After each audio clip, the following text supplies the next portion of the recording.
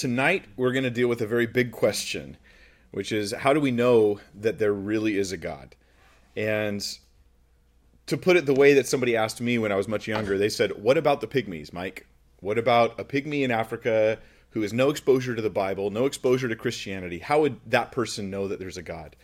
And we're doing this because it's in Romans 1. It actually teaches about this issue. But we're going to look at Romans 1, then we'll look at evidence for God, and we'll see how to answer the question, apart from the Bible or modern science, what tells us that there's a God?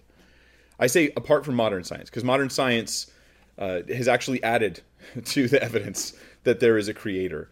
And the Bible certainly, obviously, offers its own support for this. But what if you didn't have either of those things? I mean, do all people really know that there's a God? And what sort of guilt could a person have if they'd never heard the gospel, if they'd not been exposed to it specifically? So what does the scripture say about this, and then how does that pan out as we look at real life outside of those experiences? So Romans 1, verse 18, that's where we're going to start. And this is a verse-by-verse Bible study of Romans. We're just kind of plodding through verse by verse, taking the topics and issues as they arise. The question here is not what do I want the Bible to say? The question is, what does it say? It's like just letting it speak. And I find that the Bible is as deep as you will allow it to be when you're seeking for wisdom and knowledge and instruction in it. And Romans is deep, is very deep indeed. So here we are, Romans chapter 1, verse 18, picking up where we left off last week. It says, "For the wrath of God is revealed from heaven against all ungodliness and unrighteousness of men who suppress the truth in unrighteousness." Now in verse 17, we heard that the righteousness of God was revealed in the gospel. But here in verse 18, we're seeing the wrath of God has already been revealed. It's already happened. God's wrath is revealed. Mankind is like got this sort of revelation that God has wrath, that there's a God and he's upset, that's kind of a universal fact. Because of the ungodliness and unrighteousness of men. In fact, this is really important. Those are not just random words that Paul was like, I need more words for this sentence. No, this is like specific words. These are the two things that God's wrath is revealed against. And they're very specific things, ungodliness and unrighteousness. Ungodliness could also be translated godlessness. And what it really means is a life or attitude that ignores God or doesn't give God the credit and glory he deserves. You're not responding to God. You're ignoring God. This connects to the idea that is carried through the rest of the passage, that people know there's a God, that there's something about common sense. There's something about creation that declares God. The second thing is unrighteousness. So we have on one side ignoring the existence of God, whether it's by rejecting him specifically, I reject that he exists, or if it's just ignoring him, I go through my life and I live like an atheist. I mean, we know plenty of people who say that they believe there's a God, but they live like there is no God. Functionally, they're atheists. Then the second one is unrighteousness, which is wicked behavior. Wicked behavior. So they're the embracing of sin and the ignoring of moral truth in my life. That's the the second thing God's wrath is revealed against. Now, these are the same two things, as we read on in Romans, that all people are supposed to know and respond to. That there's a God and that there's moral truth. Like these two facts, creation and conscience, are the things that, according to Romans, we're all supposed to respond to. So he's sort of setting this up. It's almost like verse 18 is sort of a summary of a new branch of thought in the chapter. So people, however, they suppress this truth. That word suppress. I've heard the analogy of, if you're playing in a pool and someone gives you an inflated ball and you try to push it under the water, you're holding it down. Naturally, it would pop out, but you're suppressing it. And there's a sense in which the truth of God is just obvious through creation. It's obvious that there's a God. And to hold back or resist this, it requires you to push against this truth, to suppress it. So, the two truths that are being suppressed are the existence of God, who he is, and it's suppressed, according to the rest of Romans 1, with idolatry or with the elevation of creation, giving creation the credentials that belong to God. And we'll find that happens in modern times as well. Or the other truth they suppress is the moral law, God's moral laws. And they suppress it by sinning and getting calloused and hardened towards those sins and continuing in them and growing in them and them getting worse and worse over time. So moral degradation. Romans 1 is an indictment against mankind. That's what we're getting here. We're getting God's wrath is revealed. This is like God saying, mankind, you are in serious trouble. Things are not okay. I'm okay, you're okay. The biblical statement is more like, I'm not okay, you're not okay. And we know this. We know we're not okay. And that's really what Romans 1 is saying. Now, there's a solution to the not okayness of mankind, but it's the fact. It's the fact. So the good news in the gospel, in fact, that's why we call it good news, is because of this wrath having already been revealed. That's why we have such a good news to give. The sentence is out. So that's a bit of a summary. Romans 1 verse 18. For the wrath of God is revealed from heaven against all ungodliness and unrighteousness of men who suppress the truth in unrighteousness. Now in verse 19 we get into the details of that. So now he's going to unpack these ideas a little more. It says, because what may be known of God is manifest in them, for God has shown it to them. God has shown them. The knowledge of God is manifest in people because God has revealed it to people. For since the creation of the world, his invisible attributes are clearly seen. Interesting contrast between invisible attributes and clearly seen. It's kind of a poetic phrase there. His invisible attributes are clearly seen, being understood by the things that are made, even his eternal power and Godhead, so that they, meaning mankind, are without excuse. I like how it starts off here in verse 19 by saying, what may be known of God is manifest in them. This means there's things about God that may be known. God is not unknowable. We're not agnostic in the sense of nobody knows. No one knows. You can't know. But this is certainly not the biblical perspective. You can know things about God. This is a big, giant claim. It's saying creation allows us to know some things about God, to learn by looking at the world around us some details about the maker of the world. In a sense, you can learn about an artist by the art that they produce. And you can learn about the maker by the things that he has made. This means, when it says God has shown it to them, he's shown us himself. This means that Christianity teaches that men don't just believe in God because they're told to believe in God by other men who believe in God, who were told to believe in God by other men who believed in God, who were told to believe in God. This sort of infinite regression where religion is just something you're indoctrinated in. And that's why the only reason you believe is because somebody told you. And then someone told them, and someone told them, and someone told them, and someone told them, and you can turn it into a big song that never ends. No, the Bible's actually declaring here that we are not just indoctrinated by people, we're sort of indoctrinated by the universe. Just life experience tells you there's a God. And this is what started initial belief in God, was just people looking around going, yeah, it's obvious. It's obvious. But it gets even better than this, because it gives us specific details about what you can know about God. Because you don't know everything about God from creation. I mean, I don't know everything about God even with the Bible. I'm sure there's things about God I don't know. I'm fine with that, but I'm more interested in what I do know about God, and that's what I'm accountable for. So what do we know about God? Specifically, the things that he's shown them are listed in verse 20. His invisible attributes, which are described as eternal power and Godhead. His eternal power and Godhead. Now, Godhead is probably a poor translation, at least for us in modern English. This is probably not a great translation of the word. It just means divinity. His divinity. So we have his eternal power on one side and his divinity on the other. And these things are revealed by creation. I can know these things about God.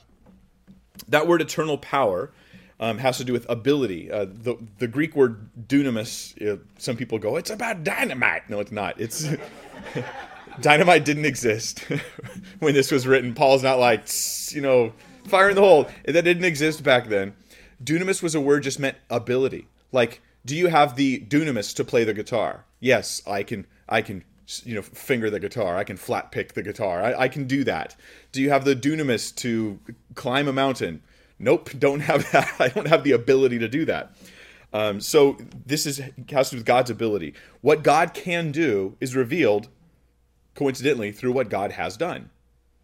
This seems pretty rational to me. What can God do? Well, look at everything around you. He can do that. Pretty impressive. So you learn about God's power. He creates time, space, matter, energy, everything that composes the universe around us. And it says his eternal power, which means how long he's been able to do this. Eternal, eternity, unending. He's always been able to. How long has God been able to do this? Forever. And this is unlike pagan deities. With pagan deities, you've got like the god of this mountain over here. How old is he? Well, if he has a dad and a grandpa, well, then he's obviously not eternal. Pagan deities don't even come close to this. When you look at the universe and you look to an eternal cause behind the universe, you're looking to the God of the Bible. You're looking to the theistic God of Christianity. They don't apply. But through what God can do, we can see who he is, and we'll talk about that tonight. The other thing we get is his Godhead, or like I said, that word just means deity, divine nature, divinity. That's what it means. It's talking about that. Now this, in the context Paul's talking about, he's talking to, in that Jewish context of a monotheistic deity. Again, this isn't some polytheistic type thing. It's not a pantheistic type thing. It's an all-powerful, eternal, timeless, transcendent, holy, personal, moral God. And you can learn all of that about God by looking at the world around you without a Bible and without religious indoctrination. And that's what we're going to do tonight. So what I'm going to do right now is we're going to just take what Scripture says, that creation declares God's glory, and we're going to stop. We're going to set down the Bible. We're going to look at creation as if you didn't have a Bible. And we're just going to look at creation as if you didn't have modern science or any of that stuff. You're just a farmer. You're just a herdsman. You're just someone living in the agricultural world. You don't know anything about religion or anything about any of that kind of stuff. It's just never been part of your life. What can you know about God? These questions, these things I'll bring up are going to be more of an overview of several different arguments for God's existence from creation. And you're probably going to have questions. But by the time I'm done with this, you won't remember those questions. So I encourage you, write them down, and I will do Q&A at the end of this message where you can ask questions. Don't worry about trying to stump me or anything like that. Go ahead and ask. I'm not worried about that. If I don't know the answer, I have a great way of responding. I say, I don't know. And then I let it be. I don't know. I don't have to know everything in the world. But later, at some point in time, I like to do a series on evidence for God where I take each argument for God and really unpack it and poke at it from every angle and all that. But not right now. Right now, we just need to do an overview of these things. So here we go. Here's one of the arguments for God from creation, or it's called cosmology. The cosmological argument. And so cosmos meaning the created worlds around us, everything in the cosmos. This is the argument from beginning. And it goes like this. Things that have a beginning have a cause. If something starts, something started it. It didn't start itself. Something else started it. The second statement goes like this. It says the universe has a beginning. And 3, the universe has a cause. Therefore, the universe has a cause. And that cause is God. Now, that might seem like, boy, Mike, you're saying a lot. You're concluding a lot from just that little fact that things have a beginning. But let's unpack it just a little bit. I think this is really common sense. It's like the question of why is there something rather than nothing? And the universe had to have had a cause, and it had to have had a cause that was greater than itself and other than itself. I mean, the universe didn't make itself. Did anything make itself? No. Everything had a cause independent of itself, and therefore there was a first cause, an uncaused cause, something that was the causer of all other stuff. Or else you have an infinite regression of causes, and it never stops. And that doesn't make sense. So in dealing with and responding to this argument from beginnings, most people hear it and they go, yeah, that makes sense. Okay, there must be a God. I mean, it's just common sense. It just makes sense that it had to have started. But some people go, well, why can't it just go on forever in the past? Why can't the past just go on forever? And then we get into the problem of infinity. Now, you don't need modern science to do this. We can do this without appealing to any sort of modern science. We can just deal with the problem of infinity in the concept of it itself. Some people think perhaps the universe has just always been. It's infinitely old. And so it was sort of never had a beginning, so it doesn't need a cause. There's a problem with that. Infinity, see if you can follow me on this. This will probably be the hardest thing we do right now for tonight. Infinity is not a number. infinity, it's a concept, not finite, but it's not an actual number. You can't have infinity apples because apples are specific things. That you'd have a number, no matter how many you had, you have a number. The infinity doesn't actually exist in the real world, as far as numerically. It's impossible and it's impassable. So let me give you some examples. If you had infinity, and then you subtracted infinity from it, so infinity minus infinity, how many do you have now? Infinity. Do you have infinity or do you have zero? What's the right answer? I guess, I don't know. I would say maybe you get zero. If I have infinity and I subtract all of the infinity from it, now I've got zero, right? Okay, but think about this. Let's say I've got infinite numbers, and I take away all the even numbers. 2, 4, 6, 8, 10, 12. I take all the even numbers out and I set them over here. Now I have infinity here, don't I? How many are left after I take out half? I still have infinity. Well, and then how many are over here? Infinity. So I subtracted infinity from infinity, and now I have 2 infinities. Well, that doesn't really make sense, does it? Well, what if I just take out the first 10 numbers from infinity? Just 1 through 10, I take them out. I take out 10. So how many do I have over here now? And how many do I have here? So infinity minus 10 equals infinity, but it gives you 10. That doesn't make sense, does it? Because infinity is not a number, it's a concept. Is infinity even or odd? An infinity of whole numbers, is it even or odd? If I add 1, does that change? Well, if you add 1 to infinity, does it plus 1? I throw one more a number on it? No, it doesn't make any sense because it's not a number. You're having a hard time conceiving it because your brain keeps telling you that doesn't work. Infinity is not a number. If the universe is infinitely old, how many moments have there been before this moment we're having right now? Infinite moments. Now, how do you get to the end of infinite moments? You don't. So if there were infinite moments before now represents the end of infinity. And that doesn't make sense. Just the fact that there's a now means that there was a beginning. And I don't need to be a scientist to figure this out. I just need to have the common sense of a farmer. That's all you really need. So we did not pass infinity to get to today. Because you can't, now can you add to infinity, make it bigger? Well, tomorrow there'll be another moment on infinity, so it's bigger now? It doesn't make any sense. So we need a creator, therefore, we need a creator that exists apart from time and who makes time, who actually starts time. He has to exist outside of moments because he has to, this creator, even if you think it's not personal, although that doesn't make any sense, but if this creator doesn't start time, then time won't begin. You have to have a timeless, who is not stuck on an infinite regression creator, a stopping moment, a beginningless beginner of other things, a first cause, an uncaused cause. All this, these are several different arguments from cosmology or cosmological arguments that all relate to the same issue. The main point is, it's obvious that there's a God because there's a us. Something had to start this thing. There's a day today. There can't be infinite days going back. Someone had to start this whole thing and had to be capable. Now you might go, okay, well fine. So finally you have like a universe maker. That's what you've got. A timeless universe maker. But why is that God? Well, because God makes sense. I mean, it makes sense. God's capable of making a universe. The concept of God. He's actually able to make a universe. And all we get really is we get sort of pushed into the doctrine of God as you ask, what that's not the universe could make the universe? Well, the universe is matter, energy, time, space. It's all these qualities. Whatever made us would have to be different than this. Because if the thing that made us had matter, energy, time, and space, well, then it would have had to have a beginning too.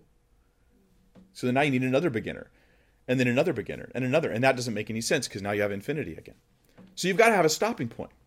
So you need a transcendent creator or a supernatural cause. Whoa, Mike, stop. Hold on. You just imported supernatural into this situation here. That's not allowed. Okay, it's not of nature. And it made all of nature. It's supernatural. That's exactly what it means to be supernatural. This cause had to be supernatural, beyond nature. I saw an interview from an atheist, one of the most famous atheists, probably the most famous, from the 1900s, from the 20th century. You remember last millennium? And his name was Antony Flew. Antony. You know he's a smart guy when his name's Antony. No H, right? Just Antony. Antony Flew was a famous atheist. He had done debates. He'd written lots of books attacking the idea of God and all this stuff. And then he became a theist. He became a believer in God.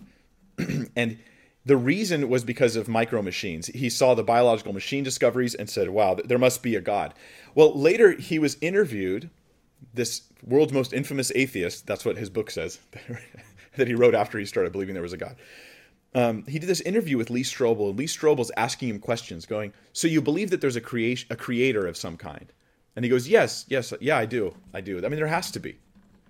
And then he started asking him questions. He goes, well, what can we know about this creator? And then Antony Flew, as a philosopher, he's sitting there thinking about these things, and he goes, well, he must be incredibly intelligent. And look at what he made. And just starts using common sense. Once you realize there's a cause for all the universe, you start to ask what could have caused it. He says, wow, do you think this is omnipotent? This thing that made all things is omnipotent? And he goes, well, you'd have to ascribe omnipotence if it's going to do anything. What do you mean by that? Well, imagine if the entire universe was just a thumbtack. How much power do you have to make a thumbtack out of nothing? Try it. Just an atom. Just one atom out of nothing. Go for it. You'd have to have power beyond anything we've ever been able to conceive in order to do what was done to create the universe.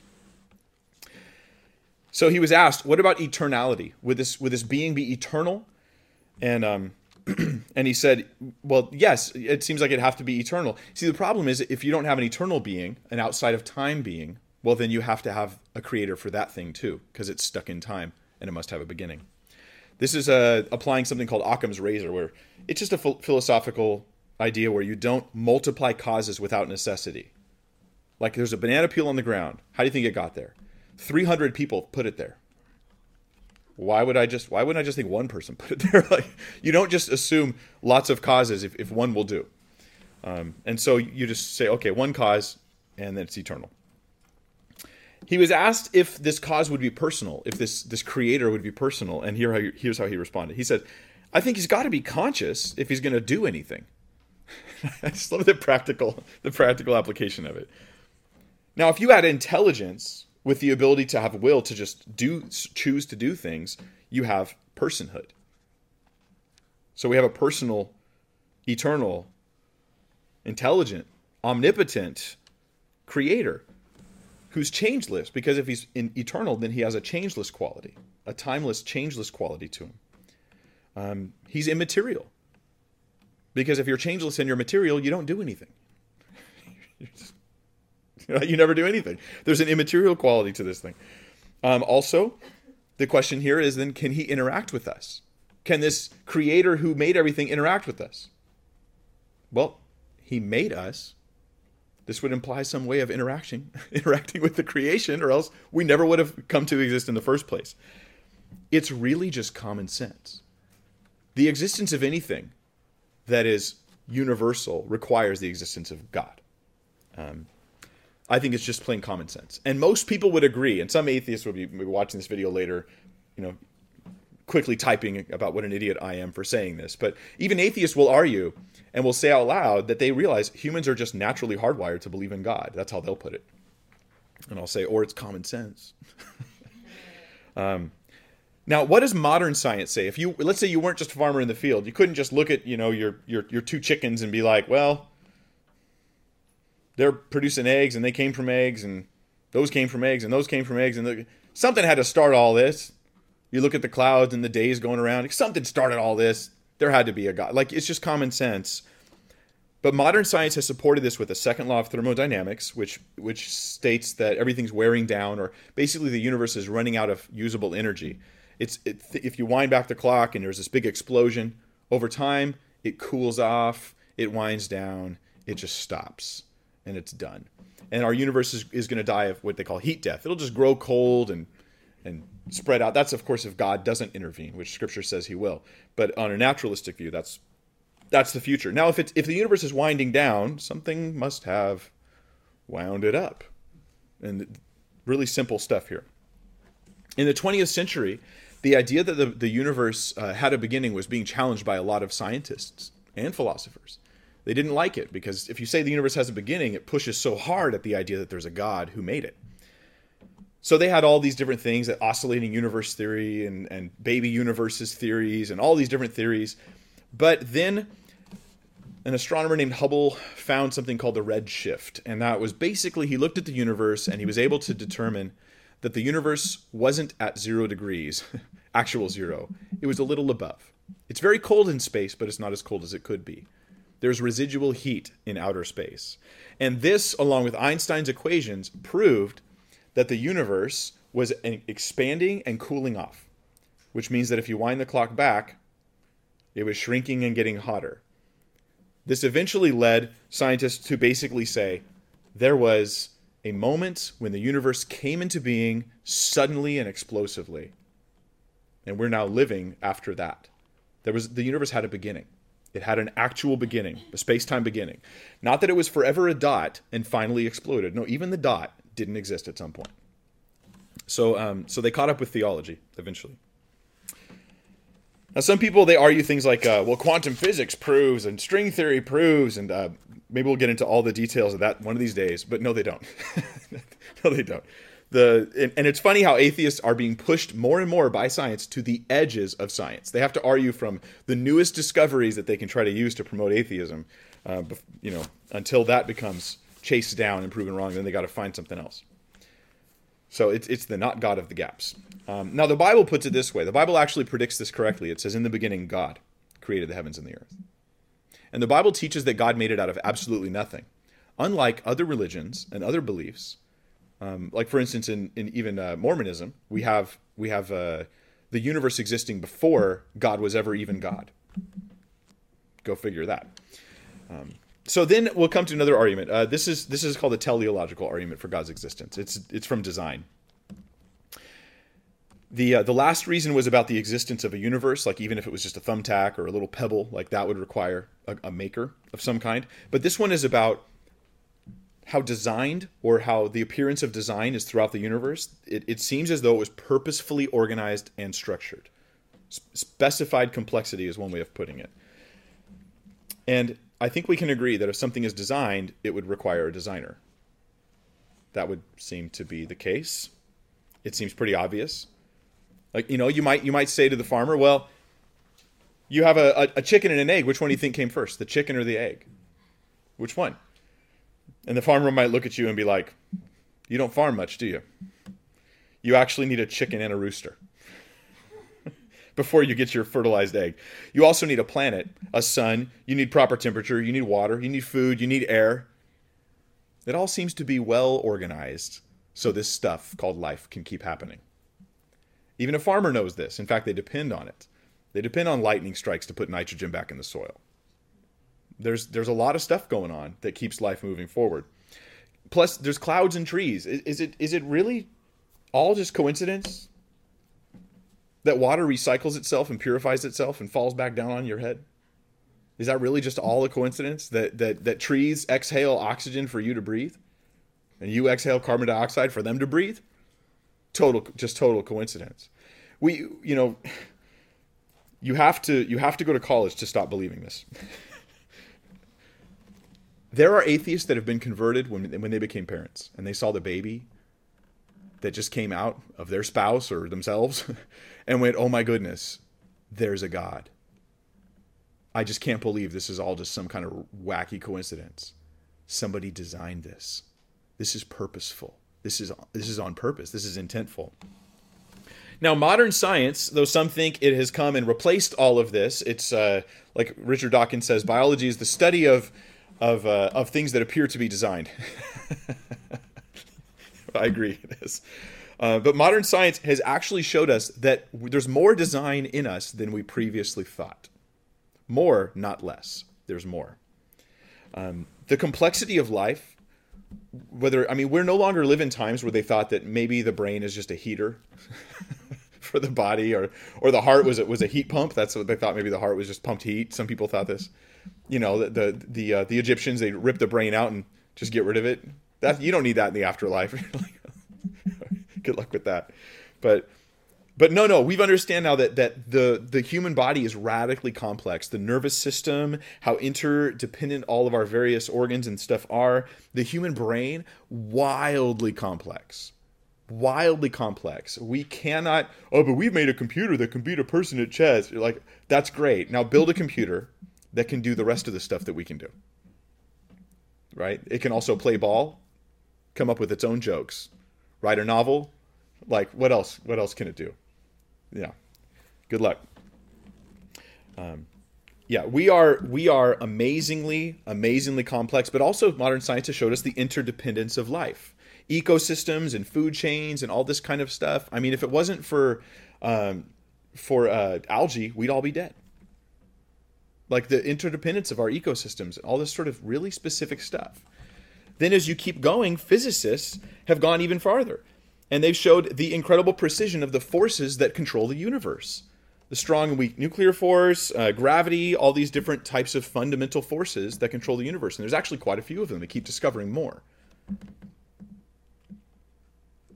The number of zeros you have to attach to the end of an argument that explains how unlikely it is that we would have just such a perfect universe. Let's just say it's very unlikely. It's not a coincidence. This is actually, it's DNA and the discovery of tiny biological machines. That's what convinced Antony Flew that atheism was wrong and that there must have been a creator. There must have been a creator. See, because modern science has only added to the teleological argument, or the statement from design. So the farmer has found some support here in modern science. It's not just a coincidence that food that I eat grows on trees. Although some would say, oh, it is just, you're an idiot for thinking it's, yeah, okay. Right. Yeah, you're also the person who, they went home and they put their dirty clothes on the floor, and then later they came back and they had clean clothes in their drawer, and they just thought that was a coincidence. And they never said, thanks, Mom. Now, the Bible actually declares this too. The Bible says that we are fearfully and wonderfully made, and that God designed the universe and structured its laws. The Bible does not preach a universe that is random or that is disordered, but specifically preaches it's the universe we're looking at, that's what we have. So the design argument, you can approach it from lots of different angles, and I think that whether you're a farmer or a physicist or a biologist, you have good reason to believe in God. Then we have another argument, the moral argument. This is called the axiological argument. Axiological, because it has to do with axe murderers. No, it doesn't. Axioms. Okay, so the moral argument, and it goes like this. This is how the moral argument goes. Notice I'm not arguing that because there's a God, there's moral values. I'm arguing here that because there are moral values, there is a God. There's a difference. Obviously, if there's a God, he could declare to us that there's morals, and he's grounding for that. But this is a little different than that. It goes like this. Moral values and duties are real, and you know it. They're real and you know it. And I wouldn't be ashamed to say that to anybody on earth. And if they disagree with me, I'll punch them in the face and see exactly how quickly they suddenly think something I did was morally wrong. I would not actually punch anyone in the face, because that would be morally wrong. You see? So moral values and duties are real, and you know it, and I know it, and people know this. In fact, we consider it to be like a disorder of the brain if people disregard morality and don't feel bad about it. So it's actually wrong to do certain things, and it's actually right, or you ought to do other certain things. Parents should take care of their kids. You should. You ought to. Not just because of biological necessities, because it's morally right. And here's how the argument goes. Just as my eye, when I look out and I see you guys, I'm perceiving something that's really there. You're really there. So my perception of you is real. I may not have it perfectly right. Maybe I'm colorblind here or there, but I see you and you're really there. And in the same sense, when I perceive moral values, I'm perceiving a value that's really there. It's really wrong to torture babies for fun. That's really wrong. I'm perceiving a genuine value. What Hitler did was really wrong. It was genuinely wrong. It was right to go over there and punch him in the face because of it, right? That was a right thing to do, because what he did was wrong. So step one is just saying morals are real, which most people would agree unless they have serious mental problems. I don't mean brain damage. I mean reasoning issues where they're able to justify wickedness. So that's step one. Step two is to say, and God is the source of morality, because he's the only justifiable source for moral values and duties. I can't think of another source to ground them in, to say they're objectively true. And by objective morals, we mean morals that are true whether or not anyone believes it. If the Nazis had succeeded in taking over the world and either killing or brainwashing everyone who was left, so that they all believed that it was totally okay to murder Jewish people or other races that were considered inferior. Let's suppose that happened. So the world now believes that that was good. That, yay, go Hitler, that was wonderful. Does that make it good? No, because it's objectively wrong, whether or not anyone believes it. So then where is this objective wrongness coming from if all of humanity agrees that it's okay? It's coming from God. He's the only justifiable source for morality. Without God, you wouldn't have morals. If there was no God, there wouldn't be any morals. There wouldn't be anything morally wrong with anything, or right for that matter. Well, that was a good thing you did. No, it really wasn't. It was just a thing you did. It's all down to chemical reactions and societal pressures at that point. So God is the grounding for objective morality. So we have a sense of right and wrong, and that proves that there's a God. And it proves that there's a moral God. Now, the skeptic only has a couple ways out of this. They can say, there is no right and wrong. In which case, I think most of us will agree, they're wrong. There really is right and wrong. Like, you're wrong, buddy. You are fighting hard, suppressing that truth. So you won't have to say there's a God. Or they'll play tricks with the term objective, where I've seen this. Well, I have objective moral values and duties. Oh, you do? Really? Yes, I have mine and you have yours. That's not objective moral values and duties. And you'll get into word games and philosophical things and all this kind of stuff. It's good to approach those things. Now, modern science doesn't have a lot to add to the issue of morality because there's no scientific tests for morals, because they're not like laws of nature. Their moral laws are different than laws of nature. You're like, every time I drop a ball, like, it feels bad. It's like, that doesn't work. But what we can say is that modern science only donates this information, is that now we can collate data, we can look around and go, yep, it's universal. Humankind pretty much all agree there's moral values and duties. Some of them are different. I'm not going to eat that cow, but you are going to eat that cow. I think eating cows are wrong. I think they're right. Well, why won't you eat that cow? Because it might be grandma, because I believe in reincarnation. Oh, so what you're really saying is you don't believe in eating grandma, and we agree on that. I just think you're wrong about reincarnation, which is why I'm going to eat that cow. So primarily, for the most part, we have pretty much the same. It's kind of like compasses. You might have a compass that doesn't quite point true north, or magnetic north versus true north are slightly different. And so we have moral compass, and it might be a little bit off, but we have a general moral values that we share as humans. And that's exactly what we should expect from Scripture. Romans 1 will go on to talk about this later on in chapter 2. It will say, this is what the Bible says about this, that yes, of course, you have a law written on your hearts. You don't need to read the Bible to find out what morality is. You might need it to correct your morality a little bit, but you don't need to discover morality through reading Scripture. It'll already be there. So now, what can I conclude from these arguments that I've offered you guys? Here's my conclusion: a monotheistic moral God exists. He's transcendent.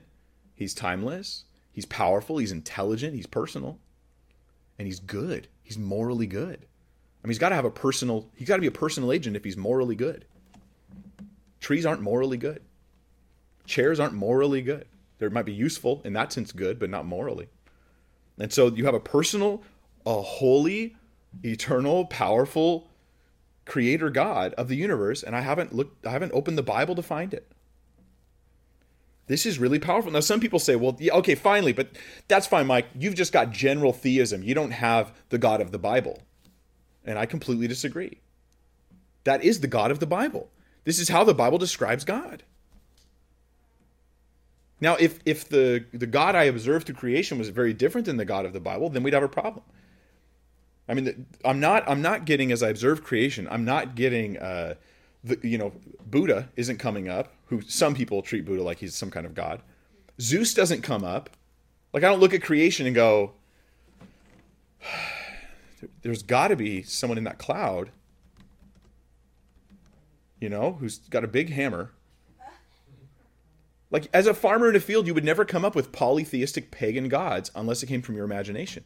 You would look at creation and come up with one true almighty God. And that's the philosophy that's in Romans. And that's what we see in the world around us. And I love this because one of the things I love about Scripture is the philosophy that's in the Bible is so true. I heard that this is also something Antony Flew said, right as he just came out of atheism. And he goes, in Christianity, and he did not become a Christian, because I think he had years of hardening his heart towards Christians and Christianity. Unfortunately, that didn't go away. But when he became a deist, is what he ended up being, I think. He says, in Christianity, you have a first-rate philosophy. First-rate philosophy. And I love that. I just love that. I mean, look at the philosophy of other books. If you're into philosophy, you can check that stuff out. It just means the way you think about things. I mean, it talks about the problems of human nature, the struggles of life, what we see at creation. It's great. And it's not new to the New Testament. It's not just in Paul. Let me read to you Psalm 19, verses 1 through 4. This was written, about 3,000 years ago. And here's what it says. The heavens declare the glory of God, and the firmament shows his handiwork. Day unto day utters speech, and night unto night reveals knowledge. There is no speech nor language where their voice is not heard. Their line has gone out through all the earth. Psalm 19 here declaring to us that creation makes it clear that there's a God, and it makes it clear in every language to every human on planet Earth. That is pretty powerful stuff. Now, this is interesting because in the apologetics that we read in the scriptures, Acts chapter 17, this is how Paul argues. He argues the common sense stuff, and he actually steps in Athens, into the Areopagus, just this gathering of people coming together discussing religious issues, and they liked wisdom, And listen to how he approaches them with a common sense kind of, there's a God and you know it. And he's in the middle of a bunch of idol worshipers. So let me read it to you in Acts 17, 22 through verse 31. It says, Then Paul stood in the midst of the Areopagus and said, Men of Athens, I perceive that in all things you are very religious. For as I was passing through and considering the objects of your worship, these idols, I even found an altar with this inscription, To the unknown God. Therefore, the one whom you worship without knowing, him I proclaim to you. God, who made the world and everything in it. Not paganism. Right there. Not paganism. Not Japanese ancestor religions where you believe that two gods got in a fight and one of them got its guts poured open and the blood spilled out in the ocean. That created the Japanese islands. Like, we believe in a God who created purposefully, deliberately all things. God who made the world and everything in it, since he is Lord of heaven and earth, does not dwell in temples made with hands. Right? Because he's immaterial. Nor is he worshipped with men's hands as though he needed anything, since he gives to all life, breath, and all things. And he has made from one blood every nation of men to dwell on the face of the earth, and has determined their pre-appointed times and the boundaries of their dwellings, so he's in control, so that they should seek the Lord in the hope that they might grope for him and find him, though he's not far from each of us. For in him we live and move and have our being. As also some of your own poets have said, for we are also his offspring. He's quoting one of their poets. Therefore, since we are the offspring, notice not the children, the offspring. We become the children when we become adopted, but we are his creations. We're the offspring of God. We ought not to think that the divine nature is like gold or silver or stone, something shaped by art and man's devising. Let's be honest, that's really stupid.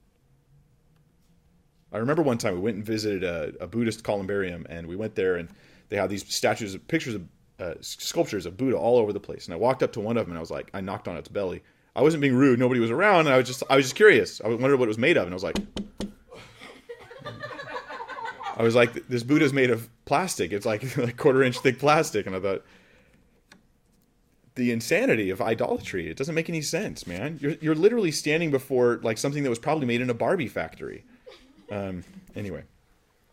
Truly, and he's talking to them honestly, just common sense. He goes, truly, these times of ignorance God overlooked, but now commands all men everywhere to repent, because he's appointed a day on which he will judge the world in righteousness By the man who he has ordained, he has given assurance of this to all by raising him from the dead. And he argues from what's obvious about God, the foolishness of idolatry, and then just starts talking about Jesus, because the wrath is revealed and now salvation is revealed in Christ. I love this. He comes to people who believe in idols and he appeals to common sense. When you are witnessing, I encourage you to do this. You do not need a degree in philosophy to show that God exists. You're like, we're here. God exists. Now, there are people who will be stubborn and who will be hard-hearted and hard-willed, and they'll resist you on all these issues, and you can reason with them and be gracious and patient with them, but in the end, they're just suppressing the truth. Now, the next phase as he continues, let's get a little bit further here. It's not about what man knows, that's what we already talked about, but it's about how man responds to this revelation of God that we see in creation, and then what happens to mankind as a result of our response, because we don't respond very well to this. Because let's face it, though we know there's a God, we have a motive to reject him, because he wants me to do things I don't want to do, and doesn't want me to do things I do want to do. So verse 21, Romans 1:21, it says, because although they knew God, they did not glorify him as God, nor were thankful, but became futile in their thoughts, and their foolish hearts were darkened. So the problem is they don't glorify God. This is ungodliness we talked about in verse 18. They're ungodly. They don't glorify God, nor are they thankful. They're ungrateful. They're unresponsive to the kindness which God has given them. Like, have you ever thanked God for your lungs? Or did you just get mad when they weren't working? Did you ever thank God for your life? Or did you just get mad when it went downhill? The unthankfulness creates a bitterness in the creature that shakes our fist at the Creator, the one who's given us all good things. I've met a lot of angry atheists. I've met a lot of angry theists. People are like, well, I was mad at God.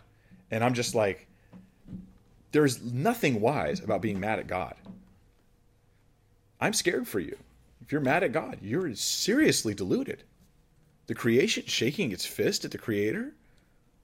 Really? You think you'll be proud of this attitude later on when you stand before him in heaven? In all his glory? In all his wisdom and power? And you're like, you should have made life better for me. It's like, But I've met a lot of people who were angry. And I've even heard atheists say this when challenged. If there really is a God and you stand before him in heaven, what will you say on Judgment Day? What will you say? And Richard Dawkins has his response to this. He's a well-known atheist. And he says, I will say, sir, why did you make yourself so hard to find? You're a fool. Like, really? Okay, but you're surrounded by a world where most people believe there is a God, meaning he doesn't seem that hard to find. And then you're standing before the real God, who's obviously real, and you're about to be judged, and you're blaming him? You were so smart that you got it wrong? Is that what you're saying? I was so clever, I got it wrong, even though almost everybody got it right. I've heard atheists say, yeah, we're freaks of nature. It's free. Out of their mouths, they've said it that way. I'm a freak of nature because I'm an atheist, but really, it's natural to believe in God. But we're kind of freaks of nature. It's probably secretly thinking, really, I'm just kind of smarter than everybody else. Good luck with that. Those are called futile thoughts. This is why you can't even conceive of, or I wouldn't worship that God. I'd rather go to hell. Okay, that wish will be granted. But talk about futile thoughts. Talk about a foolish thought. I'm going to find out that there really was the loving God the Bible talks about, but I refuse to let him be loving. I refuse to accept that he's loving. In fact, I know atheists who, they won't even look at the nobility of Christ's sacrifice. They look at it like a bad thing. They mock the cross. They mock the idea of Jesus dying in my place. They mock the idea of God loving people and all this. And it's like, you're so darkened that you can't allow one positive thing to happen. I mean, have you ever felt that way? You're so mad at somebody that if they do anything nice, you hate it still? Hey, I like your haircut. Shut up, you! I mean, that's what they're doing to God. But there's atheists, pagans, false religions, this type of thing, and those things really do exist. And some people go, well, Mike, are you saying that there's no such thing as atheists? Because I know many believers or my brothers and sisters who I love, who believe there are no actual atheists. Like someone says, I don't believe in God. They really do. They're just denying it. I don't agree with that, but let me be clear. I think what Romans is teaching us isn't there are no atheists. I think Romans is teaching us there shouldn't be any atheists. It's not reasonable. It's irrational. But if you do reject God, your heart can become darkened and your thoughts can become futile. So when an atheist says, I don't believe in God, that's a futile thought. That's a foolish heart. And you tell him, no, you don't have a foolish heart and a futile thought. I think you're actually going against what Romans 1 says. There are really atheists. They're just they're darkened hearts and futile thoughts that have brought them to that point. Let me give you an example. Here we have Antony Flew. Now, he suddenly started believing there was a God because of micro machines, biology, all that stuff. Doesn't that mean he was wrong all that time when he argued with all of his philosophical weight that Christianity, theism in general, was just ridiculous, preposterous, impossible, and wrong? And then all of a sudden he's like, oh, I was completely wrong that whole time. He really had an opinion, and he really shifted that opinion, but that's because he had that futile mind. They ought to believe. That's the statement of Romans. They should believe, but when they reject God, either disobeying him, not being thankful to him, or inventing other versions of God, they do become futile. There are people who really, really believe false religions and false things. But it's a result of that darkening. Verse 22, it says, professing to be wise, they became fools, and changed the glory of the incorruptible God into an image made like corruptible man, and birds, and four-footed animals, and creeping things. Therefore God also gave them up to uncleanness, in the lusts of their hearts, to dishonor their bodies among themselves, who exchanged the truth of God for the lie. There's an exchange. They did. They exchanged the truth of God for the lie. Now they believe the lie. So there are really atheists in that sense. There just shouldn't be. There's just no excuse for it because they're denying the evidence. And worshipped and served the creature rather than the Creator, who's blessed forever. Amen. So they professed to be wise. They became fools. In replacing gods, whether it's pagans, and pagans, if you read ancient pagan writings, they thought they were really smart. These guys thought they were really, really wise in their pagan beliefs. Everybody thinks they're wise. And we're no exception. I think it's wise to follow Christ. It is.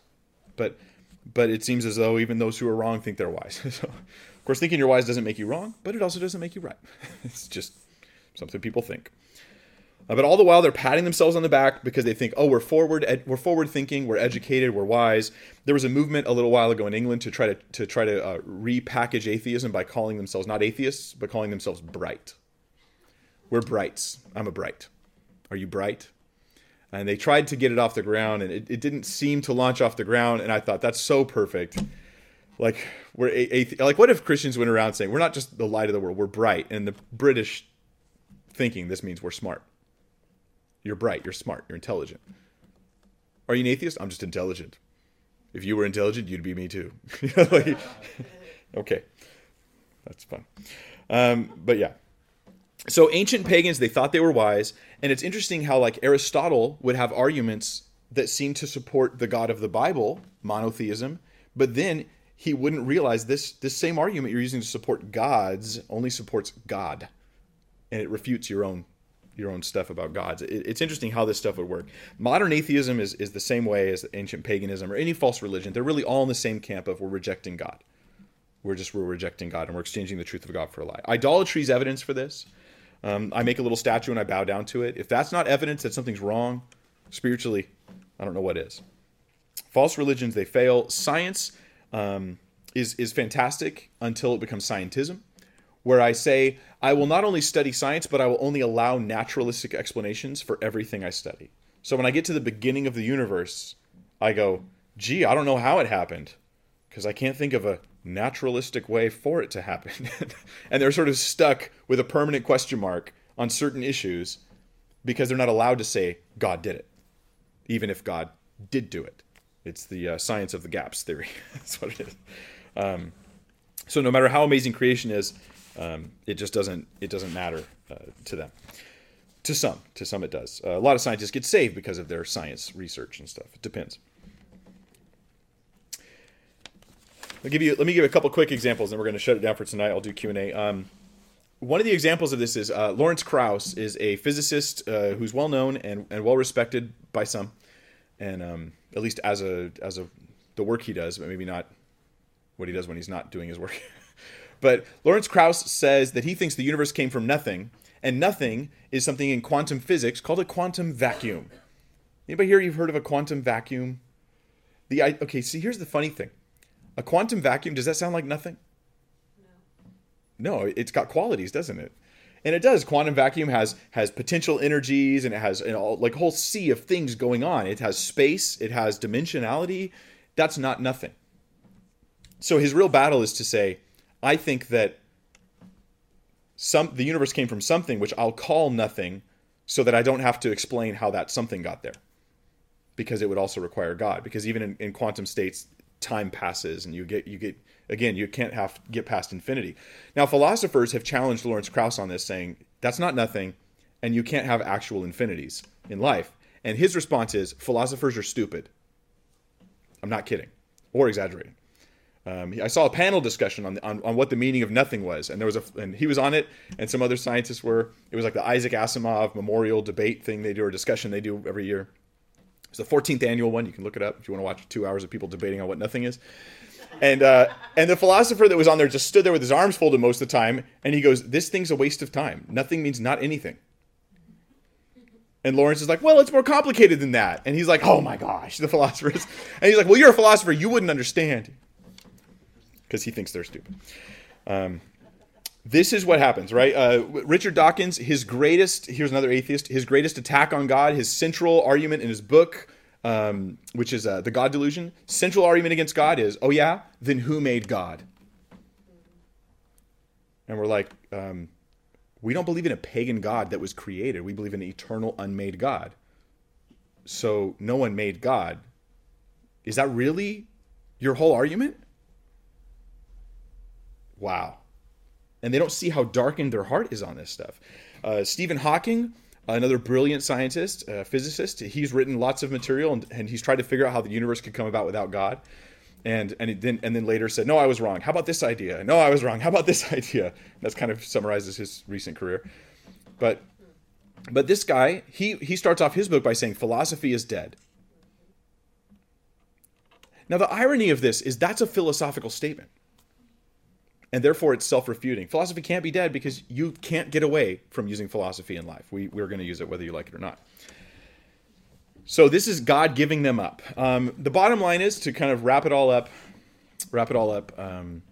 If you were just a pygmy or someone working on a farm or a herdsman or something like that out in the middle of nowhere, you'd have plenty of reason to believe in two major things. And Romans is going to build on this as we keep going through the book. There's a real God. He fits the description in the Bible, actually a whole lot of it. And there's a real morality. But then there's a problem. I haven't always done what's moral. And now I know I'm in trouble before God. And that's how the wrath of God is revealed. I know I'm a sinner. I know this without any help from anyone else. I know I've done wrong, and I know there's a God.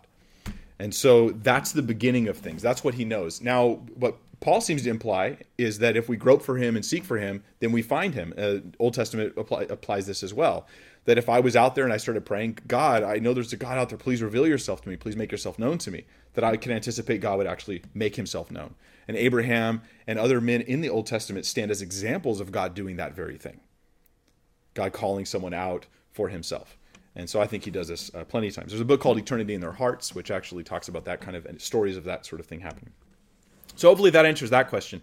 What we're going to get into next week is the rest of Romans 1 here, talking about the moral degradation of society, and it super applies today. We'll talk about homosexuality and those issues right as they apply here in the text. But let's pray, and then if you guys have questions, I'll take them. Father, we thank you for your word. We thank you for the philosophy of the scriptures. Just this really brief, casual overview of some of the reasons to believe in God, just some of them. We see that it's common sense. We just pray that we could help stir up other people's common sense, Lord. That you are real, and we know it. Father, we pray that you set us out as lights in the world, not as brights in the world, but as lights in the world. We are fools who have found the wisdom of Christ, and we pray we could share that with others. In Jesus' name, amen.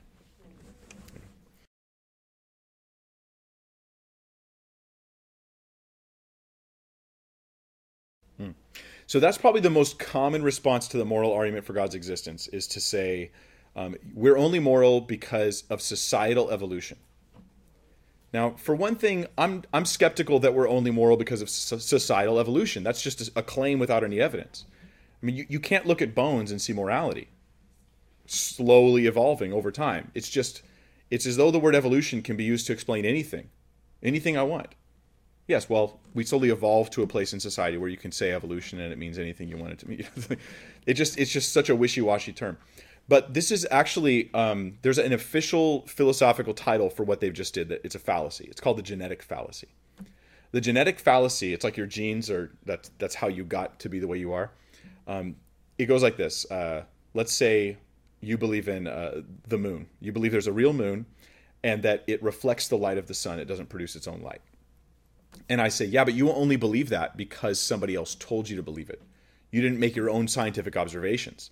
You just believe it because your parents told you. That's how you started believing it. And you go, well, that's true. But that doesn't mean that the moon doesn't reflect the light of the sun. You see, that's the genetic fallacy. It's saying because of where you got your beliefs, they're wrong. Where I get my beliefs of morality has nothing to do with whether morals are true or not. So if society slowly discovered morality, does that mean morals are fake? No, and that's kind of what your person's arguing for, right? They're saying, well, if society just slowly foisted morals upon us because it was required for humans to live and work together and cooperate, you had to have morals, or what seems to be morals. Then are they saying morals aren't true? They're fabricated? Okay, well, you're delusional. You're delusional. So we believe that we're discovering morality, not creating morality. Because then, let's say that we had that Hitler situation. Well, so what's wrong with the converted world to Nazism? What's wrong with that versus our world now? Nothing's wrong, because that's just society changed. So it doesn't get away from the issue of objective moral values and duties. Do they or do they not exist? And if the person says they don't, they're a monster. And if they admit they do, they have to embrace God or become irrational in some other way. While I was dead, you sought me out and gave your life to me. There is no greater love than this, to do what you did for me.